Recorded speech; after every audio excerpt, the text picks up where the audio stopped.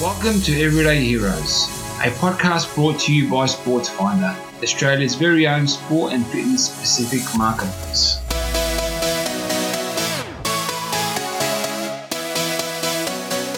Welcome to SportsFinder's Everyday Heroes. My name is Ahmed Al-Houli, and today I have a very special guest with me, Miss Kazmira from Melbourne Underwater Rugby. Kazmira, welcome to the show. Thank you. Thanks so much for having me. Absolute pleasure of mine. Kazmira, taking you back in time, how did all this begin? It started a couple of years ago, actually, when my partner, Jensen, moved from Turkey. He'd been playing underwater rugby in Turkey for about 15 years professionally, and then came to Australia and had this vision of making his own club, and that's how Melbourne Underwater Rugby started.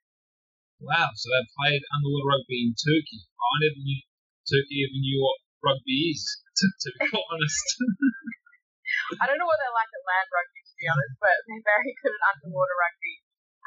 He was playing in the national team, who have done incredibly well from a Turkish point of view, and now actually coaches the Australian men's team as well.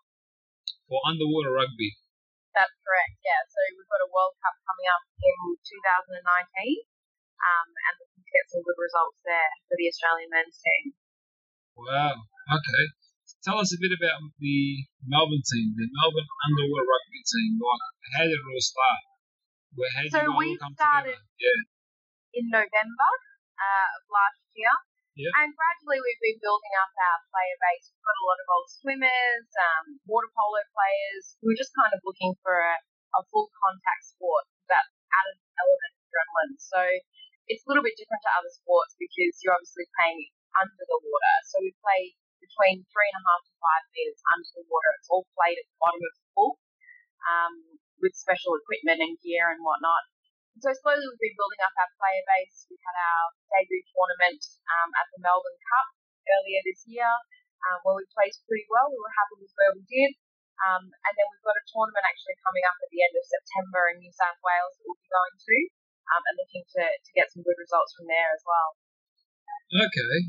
So explain the game to us, because I'm pretty sure not many have actually heard. So, I'm sure they haven't. Yeah, the game's played at the bottom of the pool. That's correct. So we play anywhere between 3.5 to 5 meters. Depth, and in terms of length of the pool, somewhere between 12 to 20 meters. Obviously, the longer the pool, the more swimming; the shorter the pool, the more contact. We've got a couple of goals on the bottom of the pool at each side in a weighted ball. Yeah. And our players wear special equipment. So we wear a diving mask, a snorkel, and fins, which makes us fast under the water and also gives us the ability to, when we come up for air, actually continue to watch the game. So we can breathe using the snorkel and continue looking down into the pool. And basically what we do is we piston up and down. There's 12 players on each team, 6 in the water and 6 out of the water, and it's kind of like basketball. There's unlimited substitutions. So you do 2 or 3 dives, give it your everything, have a fight, make a few passes, try and score a goal, and then once you're tired, you jump out and your buddy jumps in. There's also a few positions actually as well. We have the forward position, which is a lot of the attacking the goal. We have a back position, which is a defender that lays in front of the goal, and they're sort of the first line of defence. And then we've got a goalie, and they actually lay on top of the basket. So sometimes it can be quite difficult to actually keep yourself on top of the basket without wedging yourself in, because that's one thing you're not allowed to do. Wow, a basket. I'm guessing what's the basket do? Well, I'm pretty confused. So basically, it looks like it's a bit like a rubbish bin, and it sits at the bottom of the pool, and that's the goal. So the aim of the game is to get the weighted ball into that goal. Wow, so the ball's actually weighted, because otherwise it is weighted. Yeah, so it is heavy. So the aim of it being heavy is that you can actually pass it somewhere between 2 to 3 meters under the water, and that's the beauty of this sport is, not only the adrenaline from holding your breath, but this is a true 3-dimensional sport. You're not just playing, forward and back and side to side. You're playing up and down as well. Okay, and what's the fitness of these athletes like? I mean, what kind of training do they do? So lots of different types of training. I think the thing is that when you first get into it, everyone feels like they're going to be incredibly unfit, but it's amazing how your body adapts so quickly. So usually after your second or third try at the sport, you find your lung capacity is better, your fitness is better, your speed is better because you're getting used to the equipment and the actual pistoning up and down the sport. But there are some particular exercises that are beneficial for this sport, and it's things like explosive type of workouts. So endurance is one thing, but it's kind of that short burst of high intensity energy that you use, and then quick recovery. So it's pretty important to be able to go down there, fight for say 30 or 40 seconds, come back up, and that quick recovery time is really important because you've probably only got a couple of breaths of air before you need to go back down again. Wow. So yeah, I'm actually taken away. Let's talk a bit more about the future of the sport. Where do you guys see this sport heading in this country? So I think the sport's grown massively in the last 12 to 18 months, and I think there's been a big push from people with a lot of experience who have come from overseas, including Jensen, the coach of our club, to actually really raise the profile of the sport in the country and actually make it more competitive.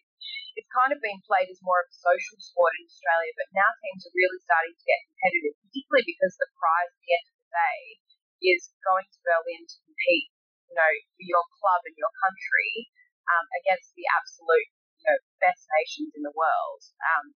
Them being Norway is one of the top teams in the world, Colombia, a lot of the European nations. So, you can't call this a social sport when you've got that type of prize, waiting for you at the end. So I think it's been around for 10 years. As I say, in the last 2 years, it's really exploded. And I think each club, there's a club in each state and territory apart from the Northern Territory in Australia. Each club's really working hard to get more members, get the word out about our sport. And eventually the aim of the game is to start getting some sponsorship because at the moment we're all self-funded.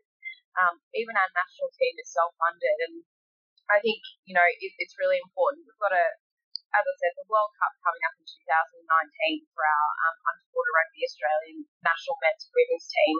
I think it's really important that we try and get as many people behind that as possible because they have a really good chance of doing something great for this country. Wow. And how are you guys finding the participation rates? Are people really getting involved? What are the different age groups and so on? So generally participation tends to be pretty good. It's obviously quite a hard sports market because generally people haven't heard of it. A lot of people think it's a fake sport. What we find is, targeting people who maybe have been athletes before, old swimmers, old water polo players. That seems to be a really good group of people who, know what it is to be a competitive athlete and know how to train for it and be disciplined for it. But I think the other thing that we want to target is actually getting young people into the sport. So people maybe in the early years of high school, because what you find in Europe is the best players in the world, they've been playing since they were 13 or 14. So it's kind of hard, for your muscle memory to learn this type of sport once you get sort of, to 30, 35, 40. Yeah. And then do you see a much older crowd because it's less pressure on their joints and so on? We do, yeah. We do get some older players, not particularly old, but in saying that, one of the best players in the world is in his 40s in Norway. So I think that is definitely an attractive feature for the sport, is that, it's less impact on your joints. It's great for your cardiovascular fitness and your lung capacity and those sorts of things. And, it's something fun to do, and it's really like nothing else because I think one of the things about the sport, we talked about how, your physical fitness is obviously very important, but your mental fitness is so important as well because generally when you're holding your breath under the water, you feel like you need to come up for air, but that's really your brain tricking you. You actually probably have a few more seconds under the water before you actually need to come up. And so to have that mental strength, to just be confident in yourself, confident in the water, I think that's, one of the greatest assets of this sport. Okay, awesome. And can you see you guys going and having like more leagues in terms of divisions and age groups, and Yeah, that would definitely be the aim. So, I mean, this year in Australia was the first time we had a female league, which is obviously a really great development. I think there's still more that needs to be done because we're working on a mixed league and a female league, which at the moment means that the females in our underwater rugby are playing twice as many games as the men, which doesn't really seem that fair. So I think we really need to, the first step will be to moving that to being completely separated, so a separate men's league and a separate women's league.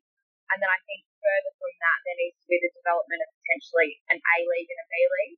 And then hopefully in the not too distant future, the development of an under 21 league, because there are under 21 world championships that, I think we'd be great for.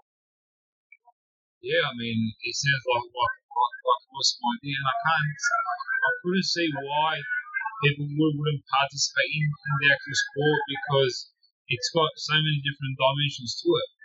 Exactly. Yeah, it's interesting. It's got high intensity. You get you reach a level where the athletes will be at a elite level where it comes to fitness because there's so much high intensity stuff involved. It reminds me a bit of similar to the AFL and so on because it's working in short spurts. Bang, you take off and you start again. You take off and you start again. So exactly. Yeah. So all that sort of fitness needs a crazy amount of training. So it's only a matter of time before it gets discovered. I think so. I think it really is only a matter of time. And one of the great things that we've got going, particularly in Australia, is as kids we're taught to swim from almost before we can walk. Yeah. We're sort of thrown in the water. So Australian people are generally big. They're strong. They're good swimmers, intelligent, educated. So this is a perfect sport for them. As I said, whilst it is very physical, it's swimming based. It's also very mental, and you need to be able to follow detailed tactics and those sorts of things, which is I think why Australian people will in the future be the world champions. Absolutely. And there's so many people involved in swimming programs that reach a level where they're swimming at state level, so on, then they just give it away. Maybe this could be an alternative where they do all that and they come and they start playing underwater rugby. Never know. Exactly. I think people kind of get to that point in their swimming career where they maybe feel a little bit bored by it. And that's what the great thing about this is. It's swimming, but it's with a group of people. It's a social sport. It's a group sport. It's a team sport. We're playing with a ball. It's high contact. It's kind of got all those little elements that maybe people found that they're looking for or they're bored from their swimming.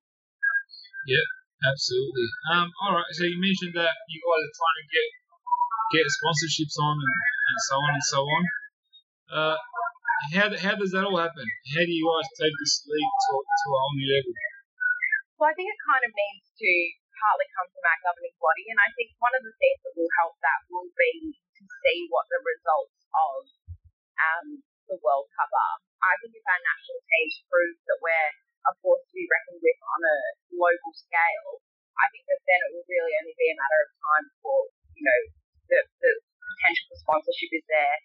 I think the other thing as well is, the more players that we get playing in Australia, the more the sport will, not be such a, what the hell is that, and more of a household name. And I think that those are the kind of things that is what I imagine sponsors would look for and what I would look for if I was to sponsor a club.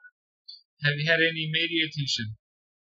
There has been some media attention, actually. I mean, our club's been in the Herald Sun and also the Weekend Australian. And there's also been, little news stories here and there across Australia, Channel 9 News. I know I've done a bit about that.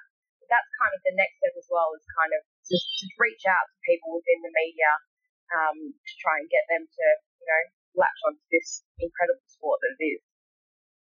Wow. I mean, all the best. I hope it does happen. Thank you. I mean, I think it's only a matter of time. Even maybe approaching the smaller networks first. Yes. Might be a good step. Even maybe your Facebook Lives and so on and so on. I mean, that's streaming for free now. Exactly. Yeah. So all the best with all that. Thank you for joining me on the show. It's been an absolute pleasure. Where can people learn more about sport?